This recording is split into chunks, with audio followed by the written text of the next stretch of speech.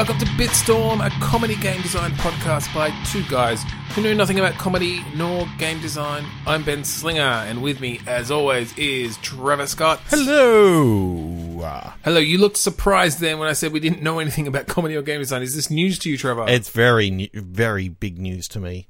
We've just spent 2 hours in an improv course, so we're ready and raring to go. It's true, and we've just previously been playing video games, so we know all about that too. No, not really. But what are we doing tonight, Trevor? How are we getting our prompts for our video game designs? We're still not able to use our random word generator. My lovely Discord bot sitting there going, I can't talk to the server because the server's not working. So instead we're going to What 3 Words and getting some words this week. We've each determined that I'm going to be getting stuff from the Colosseum, and Ben is going to be getting his words from where he lived in Vancouver. So, yep. So let's do it. If you don't know what 3 words is, it's a system where someone has cut the world into 3-meter cubes, and each one of those are assigned 3 standard words, like pretty simple words, English words, that can pretty much identify where that place is anywhere in the world. That's it. And most people use it for finding things or for telling people where they are. We use it for stupid podcast. Yay! But we are happy for it. So, Trev, do you want to choose a spot in the Colosseum and tell me what prompts you have? What 3 prompts? Bolts, director, solids. Bolts, director, solids. Okay. Is this, I'm thinking lightning bolts of some kind, like directing lightning bolts. Some sort of Zeus simulator. Untitled Zeus game. That is a very different sort of game than what I was immediately thinking. So let's go with yours a little bit, and I'll tell you what I was thinking, and then we can choose which one we want to look into a little bit more. Sure. I mean, I think Untitled Zeus game might be the pinnacle of my idea, but let's let's explore it. I mean, I very much I almost pictured just a stupid Flash game where you're like blasting bolts down for some reason from the clouds, but we could maybe go a little bit further than that. What is this an arm? Is this a war between like the humans and the gods? Do we bring in other Greek gods and their powers perhaps, or are they imbuing soldiers with their powers? So is this a sequel to Hades, or in the same universe, but it's sort of happening, up on Mount Olympus, the Earth, or Mount Olympus, or whatever. All the while Hades is going on down in the underworld. This story is going on in. How does that end up linking up? You just occasionally see Zagreus come up and say hi to his mum. Say hi to your mum for me. Yep, and then he dies and goes back down, and you occasionally you almost get a phone call, so you get to offer a boon. Right. Okay. So you're playing right, of course. So you choose a god. You've got a whole game going on, and then just every now and then, fucking Zagreus is like, "Yo, Hermes, hit me up. What you got for me?" And you're like, "Oh, Jesus Christ! Take this." And you decide not to take me this time. You get to select what you want to send down there. Yeah. You get a little mini game of blasting him. No, I think I do kind of like the idea of almost like a real-time strategy or something where you're able to imbue units, or certain gods give boons then to different units on the battlefield, right? So like your main kind of infantry guy levels up enough or whatever that, okay, now he's so good that Zeus is giving him the power of lightning sword or whatever. That you sort of get these hero characters on your battlefield that the Greek gods have buffed in some way. I so want there to be someone references Kratos at one stage and say, "Oh no, he's off with like the Norse gods at the moment," and sort of. Totally, it's true. There are so many games out there with using the very copyright-free mythologies that we could do all sorts of references. Yeah, I don't know. I'm almost picturing or maybe it's less of a real-time strategy and more of like a hack and slash kind of thing, like a Diablo-esque. Cool. I mean, obviously Hades has elements of that, but I'm thinking more a clickathon like Diablo, and you're sort of fighting all of the mythical creatures and stuff, right? Mm-hmm. That have maybe come to invade Earth. Very Percy Jackson. Okay. So I'm pretty sure in a previous episode I called Peter Jackson. It's like, no. It was the one who went to the Greek gods, not the one who directed Lord of the Rings. Anyway, what was your idea for your words? Tell me. Okay, I got bolts and director and solids. So I took bolts and director and thought, what if this was a VR game in which you played a director of a Frankenstein movie? Okay. And basically you're going through and as each scene sort of plays out, you get to sort of get in close and sort of get to call the shots, as it were. Like, if you want them to retake something, if you want them to restart a scene, you can sort of get your camera in place and sort of modify some of the lighting and just... I don't know, I reckon that could be a fun... a lot of work. Did you ever play Lionheads the movies? No. So, this was a game where you essentially ran a movie studio from like very early movie technology, and you upgraded and did different things, but it had a whole like essentially a movie editor built into it where you could set up all the scenes and you had your specific actors who would get their makeup and that sort of thing. I could see like an updated version of that being pretty cool. Mm-hmm. Obviously in VR. In VR, so you've got your shots, you're controlling the camera. But then, being able to, like, edit that all together and, like, share it online. It's like, here's my movie. Could be kind of cool. I kind of like the idea that you can sort of cut down to make it almost like a silent movie or something like that if you wanted to. Yeah, put in your little cards with your dialogue on them. Totally. You can make it, somewhat... Well, I say CGI, but, obviously everything's sort of CGI'd. Yeah, but you actually do, like, you actually have to film it on a green screen and then it gets comped in afterwards. So you get, like, in the early days, if you are sort of going through the technology of it, in the early days, you get, like, really bad comping and it's really obvious. Yep. Okay, Ben, what 3 prompts do you have? All right. So I've clicked approximately where my old apartment was in Vancouver, and my 3 words are gear, trooper, drilled. Okay, so gear, trooper, and drilled. I see this as like you're at boot camp. Okay. And you're getting drilled on like new gear and all this sort of stuff. Whether you play like the drill sergeant or whether you play just someone sort of going through boot camp. I like both. That could be interesting, playing with like the morale of these soldiers in different ways and determining how you treat them and like play them off each other could be kind of cool. To avoid certain things, maybe let's not set this in like the US Army, which is like the classic, drill sergeant kind of situation. I think we still take some of those tropes, but let's make it like, I don't know, the Canadian Army. Well, I was going to you're in Vancouver. I was going to put it in space or something, or make it like a different world. The Canadian Space Army. Yeah, there you go. The CSA.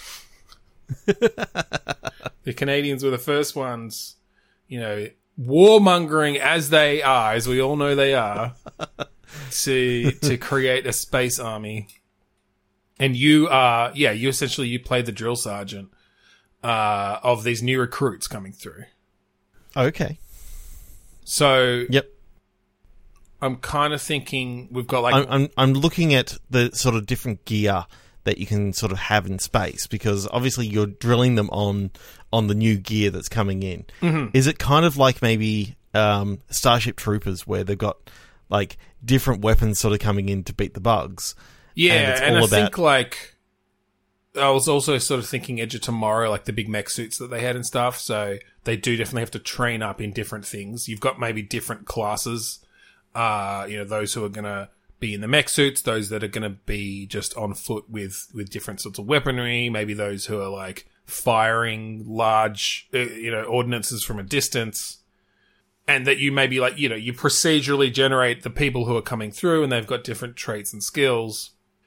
And I mean, this could even maybe be a bit of a kind of a RimWorld sort of thing where you actually set up the boot camp, like you're building out their barracks and the firing ranges and the training centers and the tech stuff and whatever, right? You're building out this army base essentially, but it's very much focused around these specific recruits who have come through, and they might wash out, they might go on to be stars, they might get killed then as they go off to actually fight in this bug war, I guess.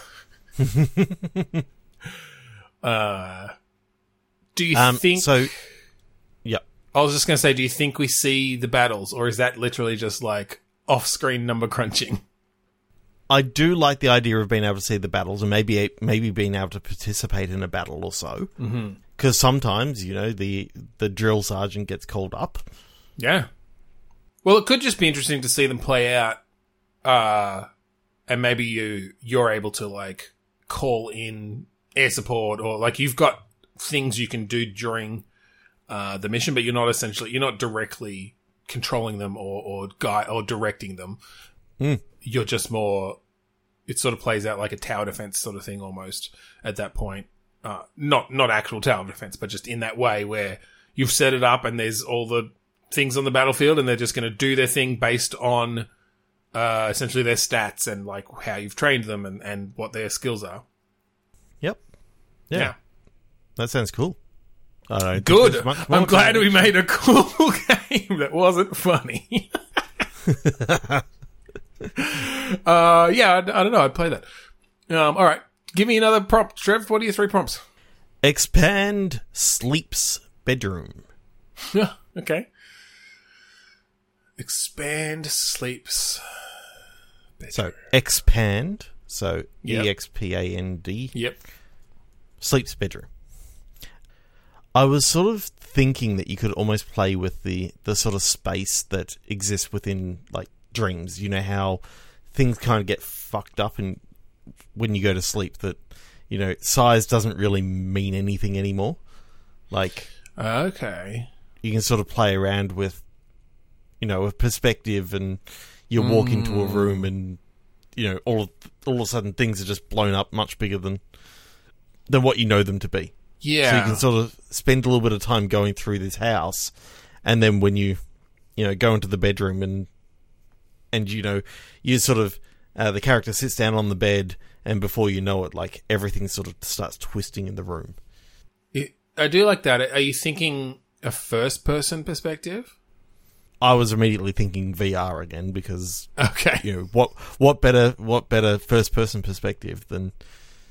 My only thing with like, I was sort of just picturing being able to control their view where, like, okay, they sit down and then they lie down on the bed, and then you essentially, like, have them bolt upright their view, and, like, everything looks normal until, like, you start getting this dream logic stuff coming in, and... Because I think there is something there between having a segment in the real world and then having a segment in the dream world. And then later on, like, potentially being able to blur the two. So the player doesn't necessarily know if they're asleep or not. Could be cool. Yeah.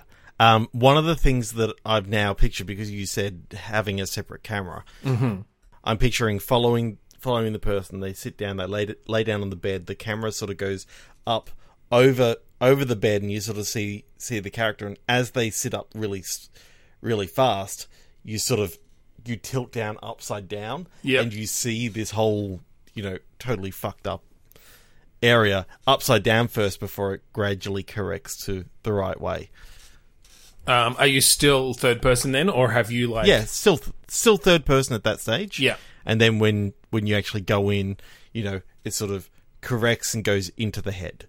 Okay, so it does go to first person. Yeah. That's cool. I was thinking if we were keeping it third person that you could potentially then do some of that dream logic stuff around like feeling like you can't move very fast, like that you're slowing down as you get towards something. Like you'd have to do it right to not just be fucking annoying. Yeah. And I feel like in first person that would be even more difficult, but at least you could sort of show the effect a little bit if you're doing it in third person. I mean, one of the worst feelings that I ever have in dreams is where you're riding a bike and then you try to tell your brain to actually stop the bike, but your feet just keep on going round on the pedals. Like there's nowhere that your brain is comfortable in stopping it. Yep. Yeah. So it just keeps it going and going and going. I kind of think of, Anthony Hawke's Pro Farthing in the fact that you can't actually... You can't actually stop. Well, there's also, I don't know if you've had dreams like this, but like dreams where you get in a fight with someone and you like try to punch them, but you sort of can't make contact, or it's the weakest punch ever. Yes, that it's like this super weak punch. I feel like there's something there you could play with in like you get into combat in your dreams and it looks like you're doing this super big punch and then it just like stops at the last second and just does a little tap or something. Yeah, and it's kind of like going through Jello at the end. It's like... Yeah, it just slows right down. I think it'd very much have to be narrative based and that these would all sort of be set piece kind of things to get enough control over it. Yeah, I feel like there's something there. Do we want to think of an actual setup? Like, is this your own house? What have you been thinking of that then is sort of represented in the dream and skewed in that way? I think we need to go into the reason why you're being pulled into this dream world. Obviously, there's in other media, there's obviously things like a Freddy Krueger sort of character and all this sort of stuff, a dream demon as such. So you're thinking this is an unnatural dream then? It's not just... Yeah, I think it's something in... Maybe this is a holiday house that you've gone to. Okay. And it's kind of like something bad has happened in this place and it's just the spirits are talking out through dreams. Okay. That's kind of cool. I do like the idea of it being a new place that the character's not supposed to know. Yeah. I'm picturing sort of on the beach. Yep. So you go out the back door and it's sort of like it leads straight out into the ocean. Right onto the beach, yeah. Right onto the beach, into the ocean. Kind of like, a Weekend at Bernie's sort of... Yeah, beach house kind area, of deal. Beach house. We can go with, the person that died was Bernie and he's pissed off at the... Or we can just... No, I think... I feel like this is a bit more serious. Are you there with anyone else, though, is the thing? I kind of like the idea that you're waiting for someone else to come. Okay. You got down there early. It's one of those things that you got off early and effectively the keys were only available to be picked up from the real estate agent or whatever. And they were closing at 5, so you got down there a little bit early, and they're coming later on because they were on a late shift. So you're waiting for just one other person, do you think? Yeah, you're waiting for your partner or okay, or whatever. It's supposed to be a nice weekend. Let's do it a different. Let's make it like either a sibling or a child or something, like a grown child. Like I'm just trying to think of sort of a different relationship that could be in place there that you could play with. Maybe a sibling, like a grown, you're both adults, an adult sibling, are kind of like, yeah, you're waiting for your brother because you're having like a brother-sister weekend away or whatever. To sort of, I don't know, maybe it's a tradition thing or it's the anniversary of like your parents' death or something. Like it's some, whether we could make it a fun thing or we could make it like a somber thing, but then you both, I think you get pulled into this dream thing, and the brother then is sort of the straight man, as it were. Like, if you try to explain it to them, they don't believe you, and yeah, that's sort of bouncing that back and forth. Okay.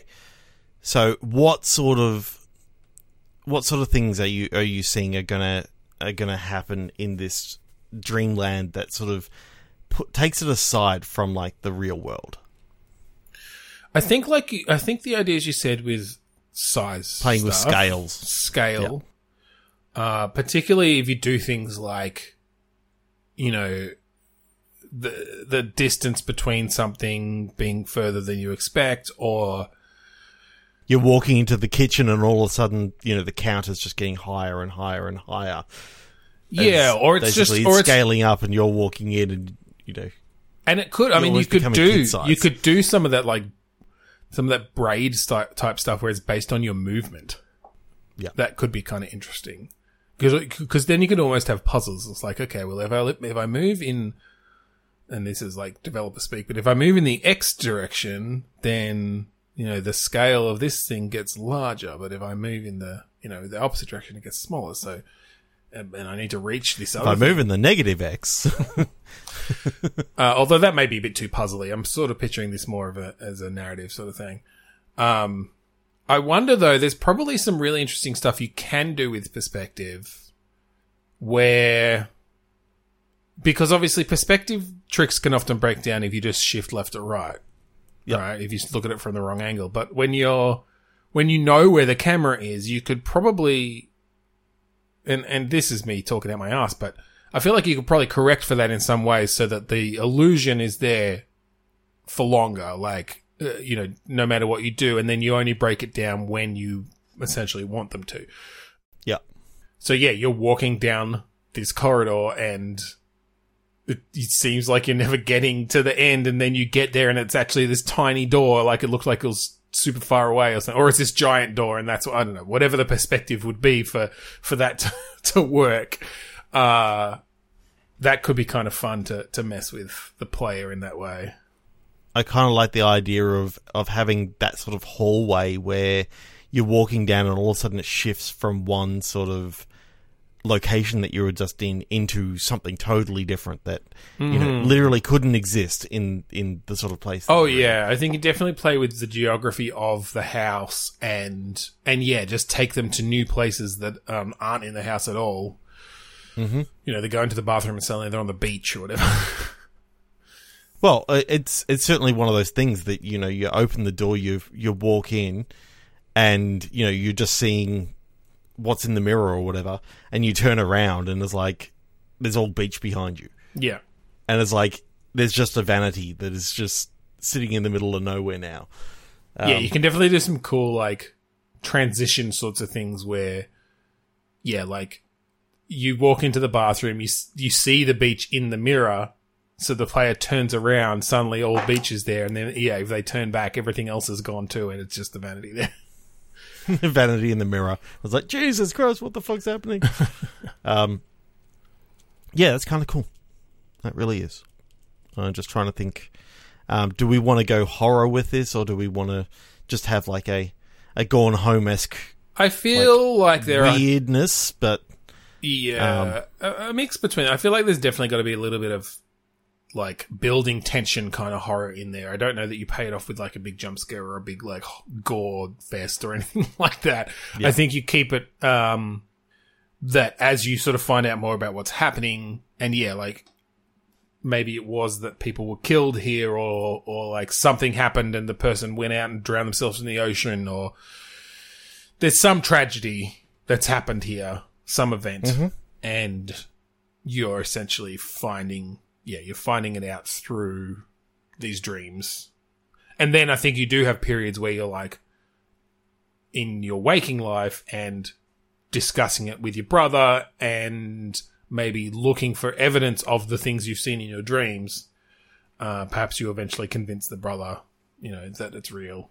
I don't know. Could be cool. I like Your turn. My turn. I'll find the approximate spot of my favourite burger place.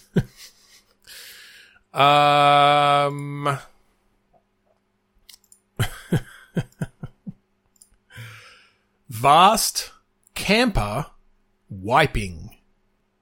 Okay. So is this a game where you're away camping then?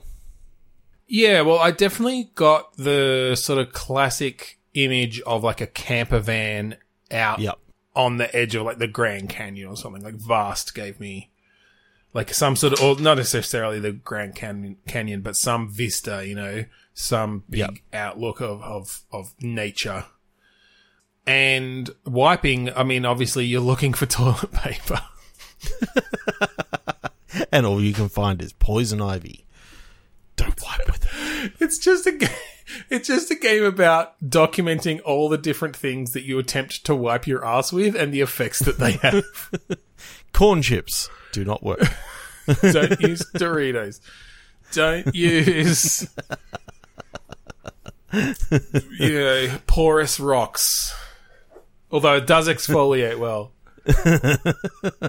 Don't use poison ivy, obviously. Yeah. Surprisingly, your hand works pretty well. Yeah, as long as you're near a water source that you're not going to contaminate. I could see a kind of comedy game about wiping your ass while camping. Oh God, let's just go away from that for a second and back into camping, Vast, and wiping. I sort of thought about, like, whenever I try to go water skiing or anything like that, I would constantly wipe out because I suck at that sort of stuff. So I kind of like the idea of, a character who constantly fails at the different things that he's trying to do. So effectively wiping himself out. And, is basically trying to do all these things. It's sort of like it's his final day of this trip, and he said, I need to be able to do, a couple of these things at least once. All right. So I'm kind of picturing this situation where you've just got this area. You're camping, you've got your sort of central spot, that's your camper van. It's maybe on the edge of a lake, big mountains in the background. And you're this character, and you're at the end of this trip where you were sort of attempted to like find yourself and experience the world, and you've just failed miserably. Mm-hmm. And so you've basically got like a list of things. Maybe it's a bucket list situation. Yeah. That you want to do and this is the last day to do them. And so the whole game is I'm sort of picturing like a pulled out third person-y kind of side scrolly or like isometric-ish sort of view. And you go around and you're sort of talking to and finding all these interesting characters who are doing different things. One of them's up on the mountain and they're hang gliding. Like one of them's water skiing. One of them's fishing. They're just doing different things. And you have to find novel, interesting ways to have them help you tick these things off your list. Yep. But like, maybe you've got hang gliding on your list, but you end up not solving that just by like going, hey, can I have a turn on your hang glider? It like happens incidentally somehow when it's like you end up you're trying to do another thing as like BMX down a mountain, and you go off a cliff and accidentally catch a leaf or a giant branch, and that and hang glide down on that accident. Like I'm sort of picturing that you solve these things when you don't expect it, when you're trying to do other things. Okay, so what are some of the other things that you can be trying to do in this bucket list thing? I kind of like the idea of staying away from things like hunting. Yeah. But maybe like bird watching of some sort, like, see a particular rare bird in the wild or something. Yeah. A penguin. And you're just nowhere near anywhere there would be penguins.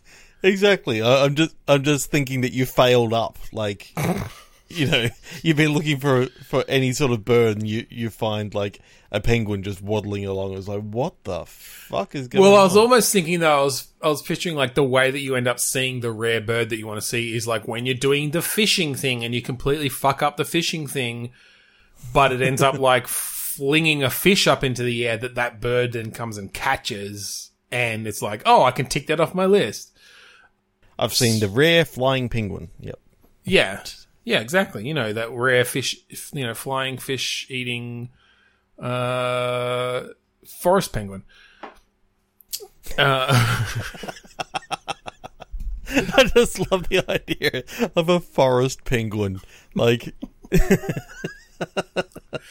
but then, like, I think you cascade those things. So, like, when you are out there looking for the penguin, like, you happen across, I don't know, something else that trigger. You know, maybe that's when you trip over something and go tumbling down the hill and land on a BMX bike and do your BMXing. I don't know. I'm essentially picturing this like Mr. Magoo style situations where every time you wipe out, you end up ticking something else off your list that you didn't intend. Yeah, I love it. Okay, my next 3 prompts are slippers, dynamic, manhole. Now, I don't think we should go with the first option that comes to mind, which is, you know, the sort of typical New York City manhole in the street. Okay. I think this is a manhole that's in the ceiling. You know, like to get up to in Australia, we've got all those manholes that lead up into the roof. Into the roof. Okay. So I think this is. I was thinking about it. Who were we talking to about? That's right. It was about possums coming into the house and all this sort of stuff. It was at we were talking to a couple of friends from Impro when we went out for dinner. I had this thought of, you know, you're sitting down, you know, you got your slippers on, and you know, you're trying to sit down and read a nice book, and there's just like something up in the ceiling, and you know, it's sort of like that back and forth of you trying to stop whatever's in the ceiling from like annoying your quiet time. Okay. Now, what's in the ceiling doesn't have to be a possum or anything like that. It can actually be like some sort of alien being or something like that. Like something. Maybe you never find out what's in the ceiling. Maybe it's just all about the journey of trying to stop whatever is in the ceiling and find what it is, and you don't actually like ever reveal it. Yeah, so I'm kind of thinking it's kind of like a Gone Homey sort of thing where, you know, these sounds can be coming from different places in the house, and you're sort of going to check it out, and you see things that are not quite right and all this sort of stuff. You're trying to relax, but yeah. Do we expand it a little, and so instead of it just being like one thing making sounds, I don't know if there's even a game in this, but is it just like every time you go to sit down to have this relaxing time, something else happens that you have to solve? And maybe sometimes it like leads to something else. You go to sit down, there's a knock at the back door, and you go deal with that, and it's your next door neighbour looking for, you know, a bowl of sugar or something like that. So you hand them the bowl of sugar, you go to sit down again, and the phone rings. And yeah, exactly. Or like, oh, the tap's dripping, or there's the noise in the ceiling, or the cat knocks over, you know, a vase. Different and so things. Now you got to clean up, you got to wipe up the water from the ground and all that sort of stuff. I'm seeing this as a VR game in which all you're trying to do is like read the paper. The second the paper opens up, something happens. It's just the goal is to get to the end of the paper. Yeah. I like the idea of in VR like tracking based on where they're looking of how much you have to like scan the whole paper, and as you start going through it, you get these different things happening, and it won't let you read anymore. until you resolve it. But in the meantime, it's telling a story about this person and the neighborhood they live in, and yeah, it's essentially a novel way to tell their story. Ooh, I kind of like the idea that they're sitting down to read, and then there's a car crash outside, and then there's a knock at the door saying, "Help! You got to come help us out." So you're going outside, and you bring your mobile phone along. You call the police, and like it's just sort of little vignettes of stuff that you're doing, but it can escalate to emergencies and yeah, and I think they end up tying into each other. Like, oh yeah, it could be okay. The cat knocked over a vase, so you've got to clean that up, and then you have to put the cat outside. But then, like, the cat does something or like, nearly gets hit by a car or does get hit by a car. Like, something happens because you put the cat out, essentially. Like, yeah. They're sort of cascading onto each other. And, yeah, they could escalate as things go on. Because the police came, because there was, an accident, because they swerved to miss your cat. Then, like, the drug dealers next door, like, tried to escape and... now they're hiding in your basement. I don't know. Like, you essentially like have all these ridiculous things happen and get more and more wild. And all you want to do is sit down and read the fucking paper. and my mind went into some pretty horrible ideas, and I'm like, yep, I'm not going to mention any of those. All right, keep it to yourself, Trevor. Yeah, okay, I like that. All right. You want my next one? Is it my turn? Yeah. Yep. Puddles puffed trains. Okay. Puddles puffed trains. Ooh. Okay. When you think of, like, Stargate Atlantis, and they had puddle jumpers, right? Yep. I like the idea of, like, these trains that run through portals, effectively. That's cool. So, whether you're like a controller on the network that has to like put down the different portals to sort of help the trains get from A to B, or whether you're actually sort of playing an adventure game where you're I do like the idea of either designing or controlling, this rail system where instead of like switching tracks like they do in a current, rail system to go in different directions, you essentially switch the destination of a portal. Yeah. And so, if the train goes through there, it's going to come out at a specific portal, and you have to make sure that there's not another train coming in the other direction. Or... If it is, you can run one portal into another so that they're sort of like they're immediately getting switched out to another track. Right. Yeah. That could be chaotic, but it could be interesting. I'm trying to think of if you're designing these tracks, what the implications of that are. Do you just like a portal's expensive, so you have to? It's around like making the best use of them, essentially. I think you've got a limited amount of portals. Is there like a power move for like switching a portal halfway through a train going through it, so that like half the carriages go the engine and half the carriages go one way. And it's like, okay, I don't need these last three carriages on this one anymore, so I'll switch it over this way, and then just like roll to a stop at the station that the portal's connected to. Or they just smash into the wall that the portal was originally on. So those last three, three parts are now smashed up, and you can't use that. Well, that could be interesting. Maybe you have to have enough power to run your portals. So yes, you've got a train heading towards it, and all of a sudden there's like a power outage, and the train just hits a wall. Well, I'm imagining now that like. You've got a train that you've got to actually keep out of everyone's way. So you've just got this long stretch of track. You set a portal at the end and the portal at the start. They're just continually going over the same lot of track. It's like Snake. You're literally just like it's following its tail. It's like less than a carriage lengths away from its own caboose. Mm-hmm. That's cool. I feel like that would be really fucking difficult it's sort of to like, play. I think it's like a puzzle game, kind of like, yeah. you know, it kind of feels almost like a mini Metro sort of thing. Yeah.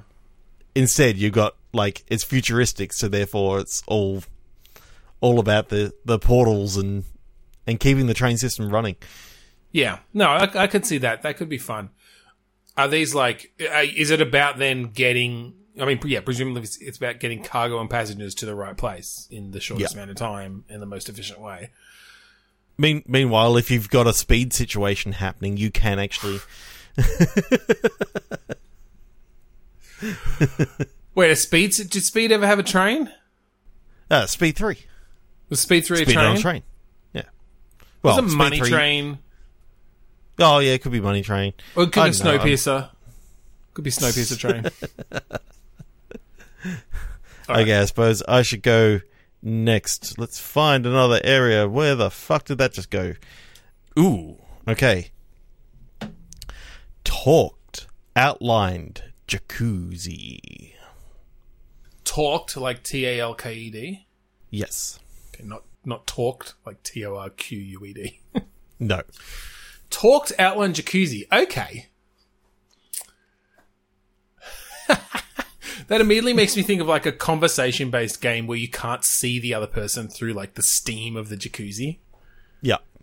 Ooh, I kind of see it as like, remember that game that was the first-person text adventure? No. It was done. We saw it at PAX. Done by the guy. Oh, yeah. With like the, and he showed us how it all worked in the background with like he basically had it all built out in his own engine, and it looked really cool. I never saw that get released, but I so wanted to play that because he was going to plan on doing a virtual reality version of it as well. The idea of it being, you know, the steam is all white in front of you. You literally can't see, but you sort of, you know, you can look around. It's a first person sort of thing, but all you see is like the steam in front, and you can sort of look out to the side and see some other stuff. Yeah, I do like the idea, backyard. definitely, that you're seeing outlines of things. You're seeing silhouettes. And if you could do the effect well enough, like, yeah, you could have it that, oh, I can't make out the details. You've sort of, you've fogged it to a certain degree, but you can see their silhouette. Because, yeah, I'm sort of just picturing this game where, like, different people are coming into this hot tub at different times. How many people do you think are going to be in this hot tub at the end? Oh, no, I mean, so I think sometimes they get out. I don't think they're all in there at once. Although maybe you just, especially if it's first person, I like this idea that you just look around this hot tub. There's just like 10 other people in there. No, I'm thinking like maybe 2 or 3 at a time.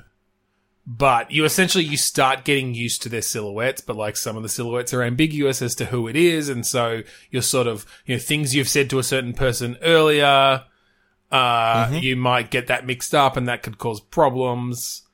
You know, you're sort of figuring out the relationships between these different people based only on their silhouettes, essentially, and the things they say. But yeah, I feel like that could kind of be a fun sort of narrative. Okay, so dialogue-based game. Why are you the one that's always in the jacuzzi? I mean, because that's the game. That's all well and good, but give a narrative reason. You just like to really have a good soak. You've said to yourself that you're not getting out until you're all wrinkly, and you've got a button you can press where you lift your hands up, and it tells you your wrinkle percentage.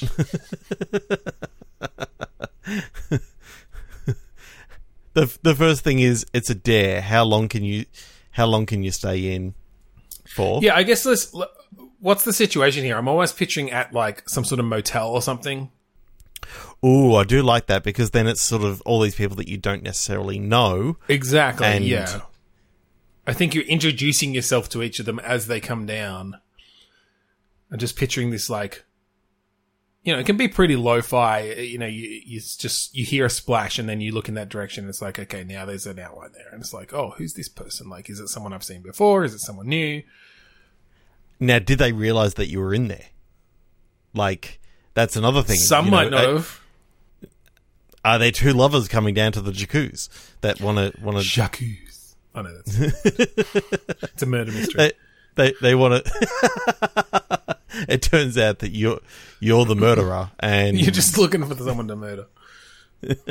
Well, I'm thinking this is your alibi. You say that you've been in the jacuzzi the entire time. Yeah, I think there's definitely a pair of lovers that you interrupt. They didn't know you were there. There's like the man who's being kicked out of his house and has to stay at a motel. There's the hotel manager who is just bored of his work and just wants to relax. Definitely, yeah. There's like the mother who's there on a family holiday and who just needs some time away from the rest of her fucking annoying family. Yep. There's the creepy guy who doesn't even have a room at the motel. Oh, wait, that's you. That's you. Yeah.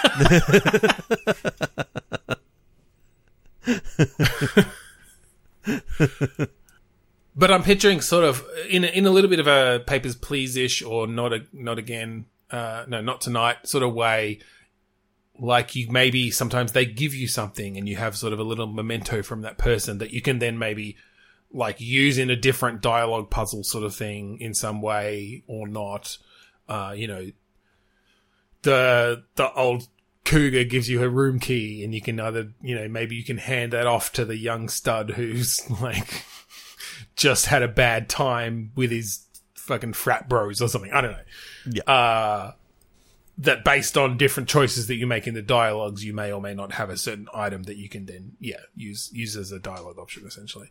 Yeah, basically, if you get an item from someone, then you've got their that's their gold storyline sort of thing complete.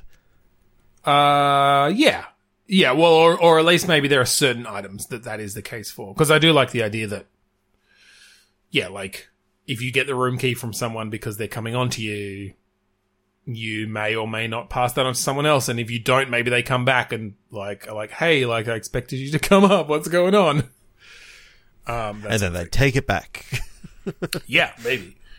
But yeah, give it a bit of replayability that you can even have some mutually exclusive sort of storylines and stuff, depending on how you play things out. Mm-hmm. Yeah, I don't know. I feel like that's fun. Yeah, it is. Ben, what 3 prompts? Oh yeah, I should click somewhere. All right. Awake, waffle, believer. Okay. I'm seeing this as fuck now. I want waffles. You've been awoken to the reality that waffles are the one true god. It's the waffles versus pancakes thing. Yes. Mm. So is it in the future, and it's all about like the two religions, waffles and pancakes? That's where I thought you were going. It's like that whole society is built around this dichotomy. Yep. Of waffles and pancakes. Let's go through the reasons why you choose waffles over pancakes, and then you got to go the other way. Do you have a preference? Are you a pancake or a waffle person? Okay, so I have to admit I've only tried waffles once. Wow. I mean, I feel like they're not as big here in Australia. No, they're not. I do like a good pancake, but I can see why I would really like a waffle, because you've got all those lovely little cups that can hold that melted ice cream in it. Yep. In America, it would be more around the syrup, but yes, ice cream also helps. I don't like syrup, and you know that of me, so therefore I will have an Alice in Wonderland, thank you very much. It's like a pancake hot chocolate syrup. Yeah. Order. Hot chocolate syrup, vanilla ice cream with sprinkles on top. Give me that. Okay. I am doing a podcast with a 7-year-old. It's now on the adults menu. I'm not trying to shame your choices. That's perfectly valid. Okay. Yes. Look, I think that for pancakes, it's very much a texture thing. Like, it's very soft and airy. If you've got a good pancake that will just really soak up that syrup or whatever you want to put on. Whereas your a waffle can be quite dense, can't it? Waffles can be dense, a little bit harder. If you cook them too much, they obviously can be a little bit crunchy. But that's not always a bad thing. That's not always a bad thing. Yeah, that's a different feeling to that. I mean, if you're going to have an ice cream cone, then you want a hard waffle, because a hard waffle cone is much better than like a soft pancake cone. Like, that soft pancake cone isn't going to hold ice cream for very long. Where are you going that they're giving you a choice between a waffle cone or a pancake cone? But no, fair point. Score one for waffles. So, what are the disciples of these religions called? Flapjacks? Yep. And wafflikins? Wafflikins, okay. Yep. Like the waffle, like the kin of the wafflekins? Or white waffleists? Waffle Day Adventists.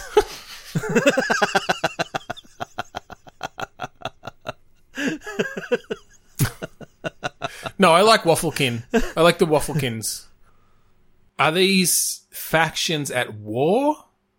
Or is it just like they don't like each other, but they have a society where they are... these are the two major religions. Look, I think one of the things that we know from this world, that religions don't get along with each other. Like... Even people within the same, umbrella don't get along with each other. Yeah, well, maybe you find out that, like, you realize that these are actually two sects that broke off from the historical, like, batter...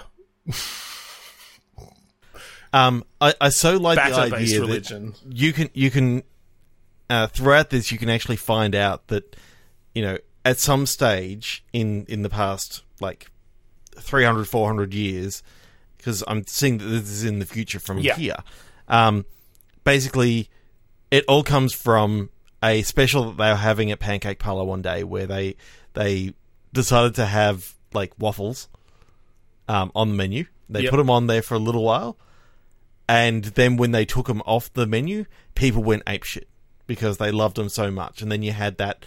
sort of the people who liked pancakes and the people who liked waffles, and they were sort of at each other's throats. I feel like it was based on some fluff piece in the Herald Sun about the situation. There was like an apocalypse, and then the only newspaper... Oh my god, this is a horror story. The only newspaper they could find was this issue of the Herald Sun, and they based their entire, religion and lifestyle around it. Yeah. Sorry, I just scared myself. Yeah. I just thought that in the wake of, the Pancake Parlor, sort of stopping all waffles, a new company sprung up called the Waffle Wagon, and they were all about, like, selling waffles out of the back of a wagon. It's a station wagon. It's just a station wagon. Pop the boot, mate. Get me a waffle.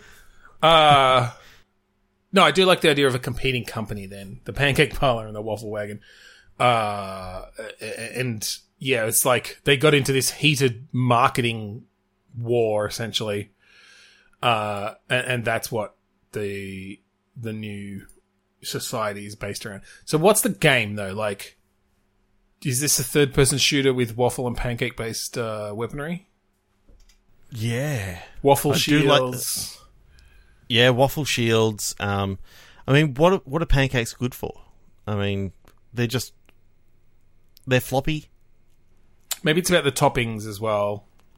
Yeah. I mean, I guess they share all the toppings, but... Yeah, I mean, you can pretty much put, ice cream on either one. You can put melted butter on either one. You can, Yeah, let's click again. Give me a spot, Trevor. Ooh, okay. Twisty, Pimples, Bashful. Oh. I immediately think of being a teenager. Yeah. Yeah, I was Being a thinking bit that's shy. like the nickname for them is Twisty. Oh, I was thinking that they call Twisty because they only eat Twisties. Well, that's fine. It's, yeah, it's sponsored by Twisties. Sponsored by Twisties. Man, I haven't had Twisties in a while.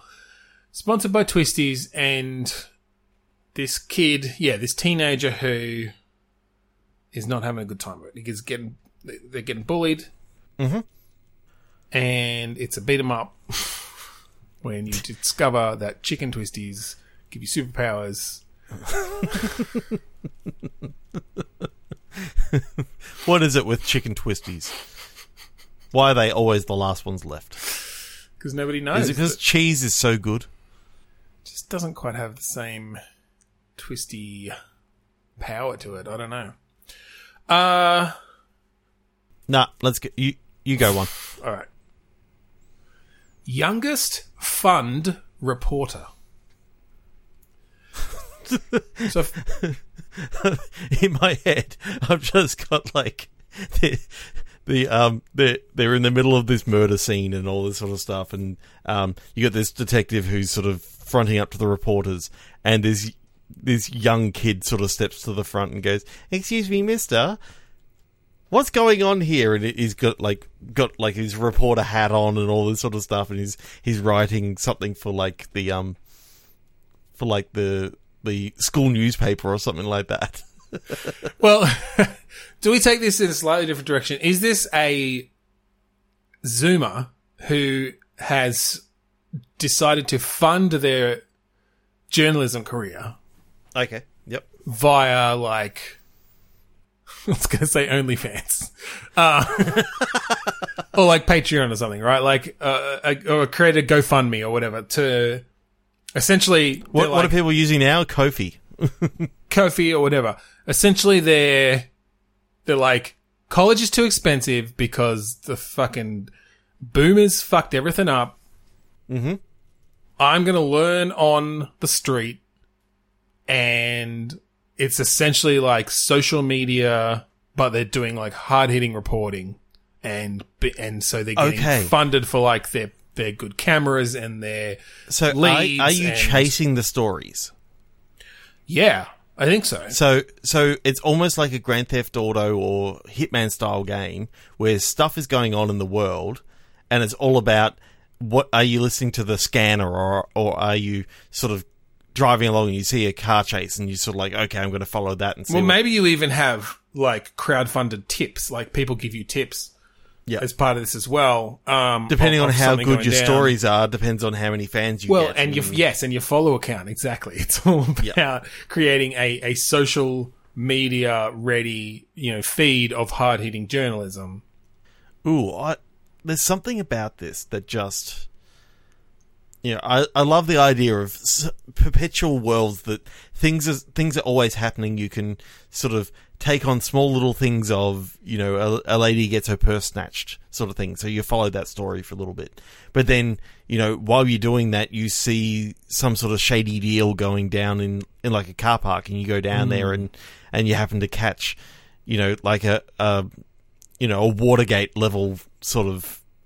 All right. Here's a thing that we haven't done in a little while. Okay. Just to spite Warner Brothers and their recent patent of the Nemesis system, I think we have procedurally generated things that are happening in this world, essentially. Yep. But they come from this hierarchy of criminals and, of different types, white-collar criminals, drug runners, whatever politicians, yep. All the way down to... yes, exactly. All the way down to, like, your petty crimes and that sort of thing. And so it does give you the opportunity to, if you track down a petty crime and you report on them, but you, like, didn't get a certain piece of evidence, like, they get off. Now they've got higher, like, reputation, and they move up the chain. We did something similar to this, I'm now realizing, with, like, organized crime and the Nemesis system, but I feel like with it from this reporting perspective that we can broaden that out a bit more. I'm getting like there's a dark figure that sort of sits off to the side that is sort of like your Zodiac sort of killer that he's like he's putting all these sort of cryptic messages and sending them to you via Kofi or whatever. And yes. So this is sort of the story that's going on in the background that, you know, you're being told to go to a certain place and you got to solve a puzzle to get further in his story. But then you've got, you know, all these other sort of random things that can sort of happen. Well, I was almost picturing then you've got essentially multiple hierarchies going on that you can that are sort of different story paths. So you've got your organized crime hierarchy, but then you've got your like political corruption hierarchy, and you've got just your, I don't know, you've got some smaller ones around the place of just like smuggling in fucking counterfeit Pokemon cards or whatever, like which might only be like 2 levels deep. But, you know, if you manage to track down that story, you like complete that chain sort of thing, and you've like broken that story. But yeah, that this is all procedurally generated in that way that, I mean, I think a lot of them would be handcrafted in the same way that the Nemesis system, like they handcraft specific personalities and that sort of thing. But you don't know whether they're going to show up in this run or, you know, where they might show up or that a particular person is involved in any particular kind of story hierarchy.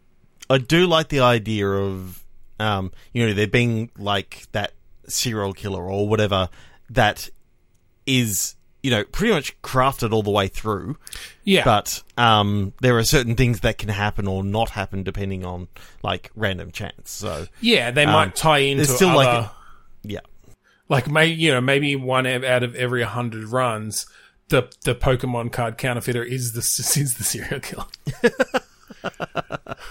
So like you track down this, you know, completely unrelated story, and if you dig deep enough, you find that, oh wait, well, I find it quite funny that you could almost go a little bit LA Confidential with it, with like, you know, some corrupt policemen and all this sort of stuff, and that could actually be, you know, a lot of fun that you're sort of liaising with the police officers to try and get, you know, some better information on it. But you could also be liaising with, you know, the wrong person in. Yeah, I think it's about finding department. Sources. You know, protecting you certain sources you want to protect, right? But then maybe to get more information, you flip on them to the police and report them because, you know, it's in some other person's going to give you more information. But you need to make sure that like nobody finds out that you did that, or you won't be trusted again to get, you know, to talk to as a, you know, nobody will give you information. So I'm now imagining, you know, you get your source from, you know, a low level drug dealer, you know, who was dealing for the mob. And, you know, he starts getting in big with, you know, the mafia or whatever. Well, and you're able to. Yeah, well, that's it. You could even potentially put things in place that help them get up their particular hierarchy, because then which you is get again like the Nemesis more system in that you've turned these people and you're trying to get them into higher points and all this sort of stuff. Yeah, exactly. And you can choose to burn them and all this sort of stuff. You know what? Fuck you, Warner Brothers. Like, I know. I want to see this in a game, right? Like, I feel like a crime syndicate, as we've definitely done that once before. But in fact, you know what Warner Brothers should actually do? Just put it out there with a license and basically say, look, you can use it. I mean, I think technically you can license it from them. It's just super expensive, and and it's more about like no one's going to license the specific system or like the ability to use that's, you know, a particular way of doing it. People want to make their own variations on it and stuff, and so it's just stifling innovation. Anyway, we're not a news podcast. I like that a lot. I feel like having those different stories, and it doesn't always have to be crime either, right? Like, no, there might be stories that you just follow. You could be doing good news stuff, like like if you find the right person, they're connected to a story chain that ends up in a fluff piece about a dog that can like dance on its hind legs or whatever. Yeah. I like the idea that you interview a guy whose dog saved a baby from, you know, another dog attack or something like that. So you're sort of getting these good news pieces that sort of help build your followers because Yeah, they're not exactly. always wanting to see doom and gloom. Yeah. Yeah. That's cool. I really like that idea. Yeah. That's fun. All right. Well, I think on that note, we will end the episode That's a perfect place to end. there. If you want to find us online and listen to our previous episodes, go to podchaser.com/bitstorm. You can find all of our previous episodes there. Hey, while you're there, shoot us a review. We'd love to hear from you. Do you like the song that plays at the start of the episode and at the end of the episode? That comes from an album called Containment Failure, and it's by the artist, or by the band, Kuradust. That song is Mantifiance. It's the last song on the album. Go check it out. Take a look. So thank you again for joining us this week on Bitstorm. I'm Ben Slinger. I'm Trevor Scott. And I'm dreaming. Wake me up, please. Before you go. Wake me up. You go.